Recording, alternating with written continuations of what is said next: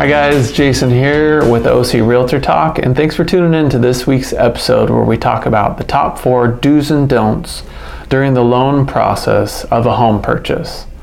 So, number 1, don't make any other large purchases during this transaction. What I mean by that is, don't go out and buy your new boat, buy your new car, get all your new furniture during the escrow process, as this could alter your credit score.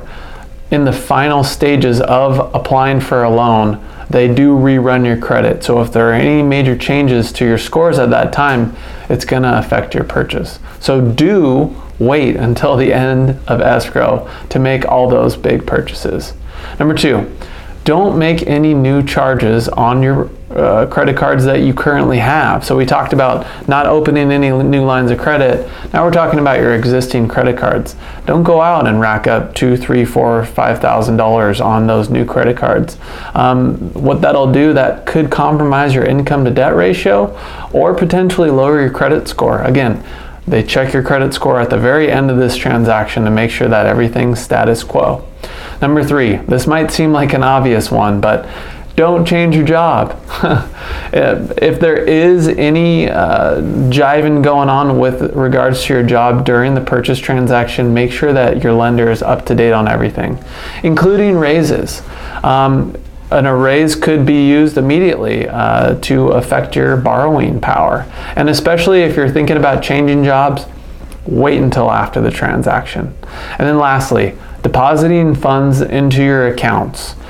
Whenever you go to make a large deposit, small deposit, any deposit during escrow, be sure to be able to track those with a receipt from the bank. Because if you make a deposit into your account, the lender is going to want to know where it came from and why you're getting that money. So again, thanks for tuning in to this week's episode of OC Realtor Talk. If you have any other specific questions with regards to getting a loan or buying a home or selling a home, please feel free to reach out to us at ocrealtortalk@gmail.com, and we'll catch you on the next one. Thanks for watching.